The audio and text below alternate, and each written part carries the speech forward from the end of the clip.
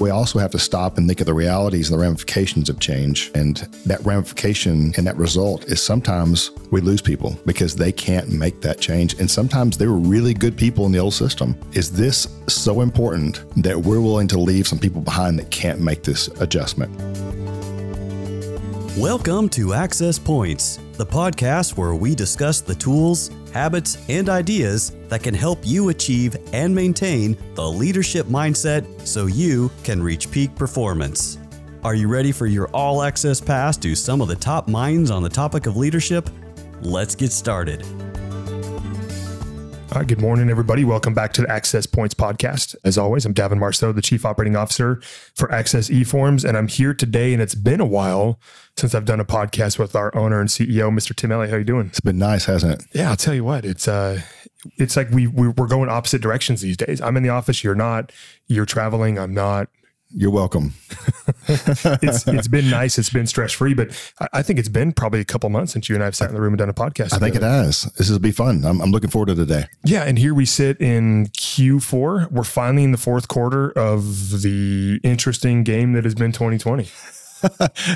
Game is an interesting word to choose. Yeah, I had to keep it PG. And as Tim knows, I'm a huge Atlanta Falcons fan. Dyed in the wool, grew up Falcons fan, lived in Georgia for many years. And it's always been the team that I followed.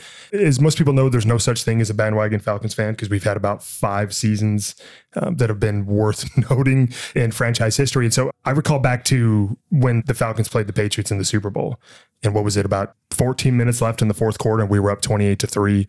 And then the comeback that everybody knows about happened. And to this day, I still haven't watched a highlight of it. But I say all that to say, I feel like I entered the fourth quarter of 2020 down 28-3. And the Patriots just keep coming back. Yeah. I totally get that. And from a Falcon fan's perspective, I get it. Yeah, it's been an interesting ride, 2020 has it. But again, here we sit in Q4. And interesting topic for us to talk about today, Tim, and it's the concept of change management. As we get to the end of the year, business owners, they're looking across the organization, figuring out how they're going to kind of finalize their capital expenditures, or maybe through the first 3 quarters, they've implemented new software such as CRMs like us, or new ticketing systems like us. We transitioned over to Zendesk. And what we always find is that the implementation of the software itself or the widget or whatever it is that we're implementing it's easy. It just takes a little bit of resources, takes a little bit of time. We put all this time implementing this new software, and at the end of it, we find out that our people hate it. They don't like it. They don't use it. And today's going to be a good topic to talk about why and the importance behind change management as leaders and how we effectively train our people to support the new system and the mindset and the leadership that comes along with that. So a good topic today. Yeah, this should be good. We've done our fair share of implementing technologies. So yeah, it'll be fun to talk about, especially the part of, what led you to that, or how did you come up with the idea to do that? And then how did it then transfer into reality? Sure. I think a piece of new software always starts with a business need, or at least a perceived business need. And for us, what was it? I think Q1, we took a look. We had a really old ticketing system. What was it called? Kayak Fusion or something? Yeah, we actually inherited that with an acquisition we did back in, whenever that was, many, many years ago. And we inherited that. It was their ticketing system. And we really didn't have one necessarily. And so we just kind of brought that one in as ours at that point. And that's an interesting word to use, ours. Because it was old. It wasn't even supported anymore, right? It was for a while. The last probably 3 years, it wasn't really supported. Yeah. And then, so we had a business need to replace this system. And we went through the process, and it was actually a failed process in the beginning. I think the first one that we picked out, we were trying to go with, was it HubSpot's ticketing system? Actually, there was one before that. It was one of theirs, GoToTicket. I can't remember what the name was. Resource Hub, whatever it was. Yeah. Yeah. I think it was. So this is our 3rd iteration of trying one. And, it goes back to what was the need and what were we trying to accomplish with it. And each time I think what happened is what we were trying to accomplish was all the same. The way we were going to go about it was all different. Right. At the end of the day, it's with the end state of supporting your customers and providing a mechanism to reach out if they're having trouble with the software, right? Yeah, and doing that in an efficient way that makes sense, that's as automated as possible. Sure. And so we found out that the system that we had, it was old, it was antiquated, and we needed to update it in order to be able to support our customers better, to track what software they happen to be utilizing, what version control, et cetera. And again, with the end state of being able to render a high level of customer support to our customers. But again, it's that operative word of hours. And we landed on Zendesk, which is a Cadillac piece of software in the industry. And the implementation process was certainly arduous. But again, that wasn't the most troubling aspect of all of this. It was getting our people to buy into it, because again, we use that word hours. As antiquated and as old as something like Fusion happened to be, it's what our people knew. Right. And it's what they were comfortable with and where they were used to operating on a day-to-day basis. And so again, it's that change management, not of the piece of software, but the training and the mindset of our people was and is and still remains to this day the biggest limiting factor of using that software effectively. Yeah. And it's funny you say that. And we're talking about this. I was actually working with my father the other day. He had an old computer. And I think he was still running like Windows 95 or something. I can confirm that. And he knew it. I mean, he knew that thing inside and out. It was great until it got to the point where the computer was basically about to die. And he's like, well, can I just get another computer with that operating system? I'm like, well, they won't run that anymore. You have to get a new one. And so, we're trying to move that over to Surface, to Windows 10, and it just blew him away. And even though the new operating system is so much easier, it's easier to find things, you can search things, we get so attuned to how things work. I can remember, I'm older than you by more than a couple of years. And, it was back in the old DOS prompt days where everything was DOS based. And I knew that. And so to move to something different and move that change into, even though it was easier to do, things were in a different place and I had to do different things, it was not real comfortable and it wasn't real fun. And there was pushback even myself. And just like my father going to a new operating system, there's that comfort in what we know, even though it's more difficult. Right. And I think comfort is a huge word there. It's what they're used to dealing with. Life can be stressful enough. And so we like to go to areas that make us comfortable, be it at home, be it at work, be it at recreation, whatever it is. And so whenever, especially in a year like 2020, where so much has changed and operative norms across the industry and across our lives have just been rocked, being able to wrap your brain around wholesale change to a piece of software that your professional life revolves around can be really, really challenging, because again, it almost just straight freaks people out. It does. And it's funny, we're sitting here talking about this and we actually sell and implement software into very large health systems. And yet, we struggle internally with some of these things. And then we expect our customers just to go, whole hog and implement everything at once. And it's funny a perspective. Yeah. And we get frustrated when they don't. Yeah. And oftentimes for us, what dictates success or failure isn't the implementation of the software itself, it's end user acceptance. It is. And I've learned a lot about what not to do over the last 20 years and, still learning on what to do. But, we've done a few things right, probably in the last 3 years, right, on learning how to do things the right way for us anyway. Sure. So hopefully we can share some of those things today. Yeah. And that's a really good jumping off point for this is let's share some of those stories over the last 20 years of successes and failures that you've seen across your companies and how our listeners can learn from that and glean lessons from that and be successful change managers for their company. So sure.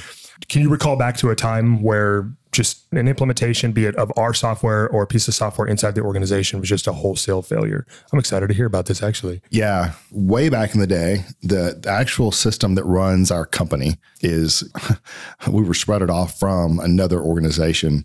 The organization was a service-based, sales-based organization. So it really fit in well with the software system too. But I can remember back when we first went from the original system, which was kind of more of I think it was a Unix-based system and a lot of dot prompt stuff.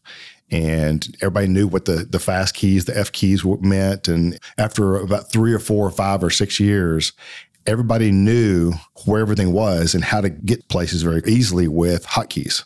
And so you probably don't remember these things, but it's like an F2 or an F5 gets you to this screen. So instead of going through 3 different screens, you could hit this one button and it takes you straight to this screen, right? So kind of like what we do with on the Macs, where we go Command Shift, 4 or Command Shift P or Command P. It was that. And so getting people understanding when someone would onboard with us, we would literally go through and have this little template you put over the keyboard and teach them where they are. And then they become memorized and they just take the template away. And so we went from that to they sold the system. That company sold out to another company. And so it completely changed what the software looked like on the front end, but the back end was the same. And it threw everybody. I mean, everybody kept going back to, for at least 6 months, I need my hotkeys. And so the software company we're dealing with said, well, we've gone away from hotkeys. We're not going back. The easy thing for them to do would be to say, well, we'll incorporate hotkeys with this. But the problem with doing that is you don't really learn the additional functionality you get. So trying to get them to go to that. And it took about 6 months. And actually some turnover actually happened during that time. But once we learned that, we actually were able to get better financials. And we were actually get financials the day after we closed the month rather than 30 days after we closed the month. And so there were some good things that took place. But I think it took everyone getting comfortable with it and getting used to it and being told this is what we're going to do. And then getting them to understand, and this is kind of a, with the failures that we had of that for 6 months, I think the takeaway from that is to show the user, show your employees the benefits they're going to gain from it. And the key to is don't give them a demo. Don't give them the sales bill. Give them 2 or 3 things. We'll talk more about this when it comes to our CRM success that we've had over the last 3 years. Give them 2 or 3 successes of how this is going to make their job better. And just focus on those 3 things, learning those 3 things. And that was what took that from a failure to a success, was seeing people really squirm and flip-flop with the software to really accepting it and making it their own. I think we make the assumption that they are going to share our excitement level with this implementation of this piece of software, right? But what we oftentimes fail to account for is that, again, they've been doing it this specific way for a long time. And so we throw this piece of software in front of them, we take away their hotkeys. Was there robust training? Was there any training in this, or was it just an expectation of here it is? It was here it is, and let's train together. We were a very small company back then. Sure. Nobody came in to train, or, there was a training that was done, I think, in a conference room. And it was general stuff. Got it. But it was a scary thing for day one to walk in and you have to do your job with a system you don't understand. Yeah, that wasn't fun. Now that I think back about that, thank you. It brings all the fear and terror back. So yeah, thanks for the memories. That's what I do well. I love to point out things that weren't as productive in the before Davin era. It's kind of one of my things that I do here at Access. So I like to remind him of that almost daily. Okay. Well, good. That'll come in handy later. Yeah. End of year review time is coming up. So again, one of the things that I think we realize often, Tim, is that we expect them to be excited. We don't really train them, and then we don't provide them a little bit of the why behind why we're doing what we're doing. We're like, hey, here's this piece of software. Here's this new CRM. Here's this new ticketing system. It's going to be better. But we don't train them how their activity changes daily are going to, contribute to overall organizational success. And I think that's a big part of this too. Is I don't know if we ever really sit down and clearly communicate why we're doing what we're doing, and then give them clear expectations for how they can be successful within this new piece of software. And I think that's a huge element behind change management at the end user level, is show them how it's going to make their job better. Show them how they're going to support the customer better. Show them how, again, what they do will contribute to overall team and organizational success. I think is a really big part of that. And I mean, we can all recall 100 times in the past where we were just like, hey, here it is. This was before training was a big thing and before the why was a big thing. We just gave it to them and expected them to be successful with it. And you contrast that with, talking about CRMs. I can remember, I guess 3 years ago when Cody came to us with the idea. He had a friend that had used the CRM we use. We use HubSpot. There's lots of good ones out there, but HubSpot's what we landed on. But they had a ton of success and had all these incredible things they were doing with it. And so we saw that success and said, wow, if we could do half of that, that would be a huge win for us. I can remember at the beginning is, first thing we did was try to get the database, everything in the database, and then try to get the reps using it, and gave them all these different reasons why, and try to here's what we're going to do, and here's the plan, and we're going to switch over to this completely in 3 months, and there was pushback, and they would go enter all their stuff in the way they always did it on cards or in their system.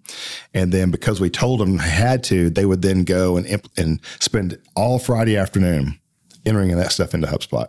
It's like, well, that's not really what it was designed to do. That's not why we're doing it. But for them, they couldn't be efficient with their jobs and do their jobs well and still do everything we asked them to do inside of HubSpot at the beginning. It was so new, and it was, in their minds, it was extra work. Mm-hmm. And, it was easy for us to sit back and go, wow, but you can automate all this stuff that you're doing mentally right now or on cards or, however you're doing it. It's easier to do it here. But because they'd never done it that way before, it actually made the beginning of the implementation, it made it very inefficient. And I think that's one of the big takeaways that everyone has to understand when they implement anything like that is, for the first little bit, there's going to be some inefficiencies. And, even though the system you have now may not be that great, people know it and they can be as efficient as they know how to be. And what they know as efficiency is there. And what you foresee when you purchase a system or you subscribe to a system and the vision you have for that system is efficiency. And so you feel for the first sometimes week or sometimes months that you become less efficient. And the reality is you kind of do. Mm-hmm. But, there's a curve there where people begin to accept that change and they begin to see, yeah, there is a different way of doing this. And yeah, I can do this. Or, it's a fine line between mandating that change, especially with our salespeople. You have to do this. This is your job and you get paid to do this. And pushback they get of making things so inefficient, trying to make you go back to the other way, right? Of mandating those changes versus getting someone to buy into why we're doing it. And it's difficult because at the beginning, no one really wants to buy into it. They get it. They hear you. They hear why, but it's so difficult and so inefficient at the beginning that they don't want to. And so you're going to have some pushback with change, with any change. And you need to kind of, in a way, accept that and know that that's going to be part of the process. Well, I think we get so rigid with what we want it to look like, right? We have this pie in the sky idea, this ivory tower syndrome idea that this CRM is going to work this way, and we put a box around it. When in reality, it almost has to be a build it as you fly it. And the system, you have to be willing to let the system evolve itself and the process evolve itself while getting the input from those reps, because they're going to help you if you listen to them and if you hear them out on their concerns and even their complaints sometimes, they're going to help you evolve the system and turn it into something that's going to be ultimately end up being effective. Or if you're like, you are going to operate within this box, and frankly, you don't even know if it's the most efficient box for your company, then you're naturally going to get pushback because they're like, look, this it's not working. It's not working. It's not working. And then I think the other element for that, Tim, is that if you have that sales leader, the one that needs to be most responsible and lead that thing is that sales leader. Because how often do we see that the best rep or even the sales leader doesn't use the system because he's so good at operating outside of the system, but yet he wants to hold those reps accountable to whatever metric that we assign to them. Right. Well, the most influential one isn't doing it. Right. That makes it impossible. I mean, that's a train wreck coming. Yeah. One of the things that led to our eventual success with HubSpot was that other company that we knew that had been using the system successfully, and being able to call them and saying, okay, we're having trouble with this. What did you do here? Oh, we ran into the same thing. So what did you do? How'd you get around that? And it's important to listen, but you also have to understand too that, the people that are going through this change don't really understand what's really there and what that change can affect in a positive way. They only see what's in front of them that day. And so I think it's a fine line between listening to them, but at the same time, having an outside person, whether that's a consultant or that's another company like we used that had been using this before, to be able to tell us stories that we can then tell to say, yeah, other people went through this too, and here's what they found. Here's kind of what they went through, and here's where they got to this point. And I think that helps people know that this is not just me, that someone else has done this before. Someone else has gone through this before. And there's some light at the end of the tunnel, which, one of the things I think I would change, Davin, going back to this is just doing one or two things. We try to come at this thing and probably do 15 things because we wanted to get to that end state that other company had made to as quickly as we possibly could, right? And the reality is you can't do that. It's a very complex system. It's complex in that it does a lot. It's not complex in how to use it, but it's very complex in what it can do. And if you buy a robust system or you subscribe to a robust system like a Zendesk, or it'll do a million things, and it will do anything you want it to do. But you have to figure out what it is you want to do and what parts are you going to implement and which parts are you not. And so one of the things I'd recommend when it comes to change, especially dealing with software or anything, is come at this thing going, okay, let's try to accomplish one or two things out of this in the first 2 months. What do we want to do? Our ticketing system, what is it we want to accomplish with that? And we set some really simple things up. And I can't remember what they were, but I know there were 2 or 3 things we set up and said, all right, guys, if we can just do these 2 or 3 things to start with, this will make our customers' lives easier and it'll make our life easier. And we didn't have a lot of automation set up at the time. We were just trying to make the ticketing system simple. And I think we accomplished that pretty quick. Is everybody kind of bought into the idea of, okay, this is simpler and the customers are able to put in tickets easier. And, there's still probably 110 things we wanted to do with it, but those first 2 or 3 things were going to get us moving. And it's not unlike our clients who say, look, we want to go after the low-hanging fruit first. And for us, the big hit, the big savings, the big efficiencies, the big wow is not always what they choose. And for us, we have to accept that, even though we want to see a huge change and we want to see the efficiencies that go along with our system. However, for them, they know what's going to get their biggest buy-in. They know where their biggest advocates are. They're going to take this thing and run with it. And once everybody else in the hospital sees those efficiencies, they're going to clamor for it too. I was talking to a couple of people internally just yesterday about that. And we have someone that just went live with some of our new technologies, and it went so well. It was a small group that the other departments are fighting over who gets to be next. And because we went in and just went into a very specific small group that really had a huge need and we're very successful with that, it's going to be easy to get buy-in with everyone else. And so we kind of have to do the same thing internally, is find out where that biggest need is, find out where the trouble is, and say, what's the biggest win we can get that's easiest, quickest to get to, and start with that. And I think with HubSpot, if we just started with that, we've probably gotten buy-in a little bit better from my people at the very beginning, instead of trying to hit it with 15 things and on this date, switch everything over to HubSpot and do all your documentation instead of HubSpot. Yeah, that didn't go so well. And that's the issue with purchasing something that's almost limitless in what it can do, be it a ticketing system, a CRM, is that you can get extremely frustrated by trying to make all of this work when you don't even have a clear designated end state for what you want it to look like. So if you can at least get a loose idea of what you want it to look like and then backwards plan from there, and then just start eating that elephant one bite at a time, right? Yeah. And the beauty about that, Tim, is I think your end users, be it internally or be it the customers for us, they start to see the ROI from it. They start to see the value of the system and how much more efficient it makes their day, or how much more efficiently they can support customers, or how much more efficiently our customers can support patients. And if you're able to get those simple, quick wins, they see it, they feel it, they embrace it, you start to accumulate that capital needed to make the next subsequent change. Yeah. And the subject being, change agents and change mentalities. I think one of the things that for us, both from internal implementation of change as well as our customers, is finding that advocate, finding that person on that end or internally that really, really gets it. This is important. They understand it. They understand the end state. They don't have to know it perfectly, but they have to be the go-to person. internally. I know that when we implement our software, having someone that really gets it, that's a super user that people can go to when they're having issues or they need help with something, or this seems really difficult. Am I doing this right? Oh no, actually, if you'll do this, it's super simple. Oh, wow. Yeah, that makes everything different. For us, it's a Lindsay. Yeah. And we have someone internal with HubSpot that really, really knows the software. Somebody has a question, how it works or what it can do. Can we do this with it? We go to Lindsay, and Lindsay either knows, can find out. And Lindsay goes back and trains everyone on the capabilities. And the life cycle of that for us was we started off with HubSpot in not a good place.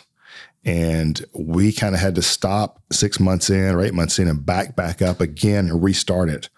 And it wasn't HubSpot's fault. It was our fault in that we had to change the way we pushed it. We had to change the way we talked about it. We had to change what we were trying to accomplish with it. And if you look back then and look now, I think we're talking to HubSpot not long ago, and we're the top 1% of all users they have as far as of the capabilities we're pulling out of the system, where we're using the system. In fact, we're pushing them a little bit and doing some things that they didn't know that can be done with it.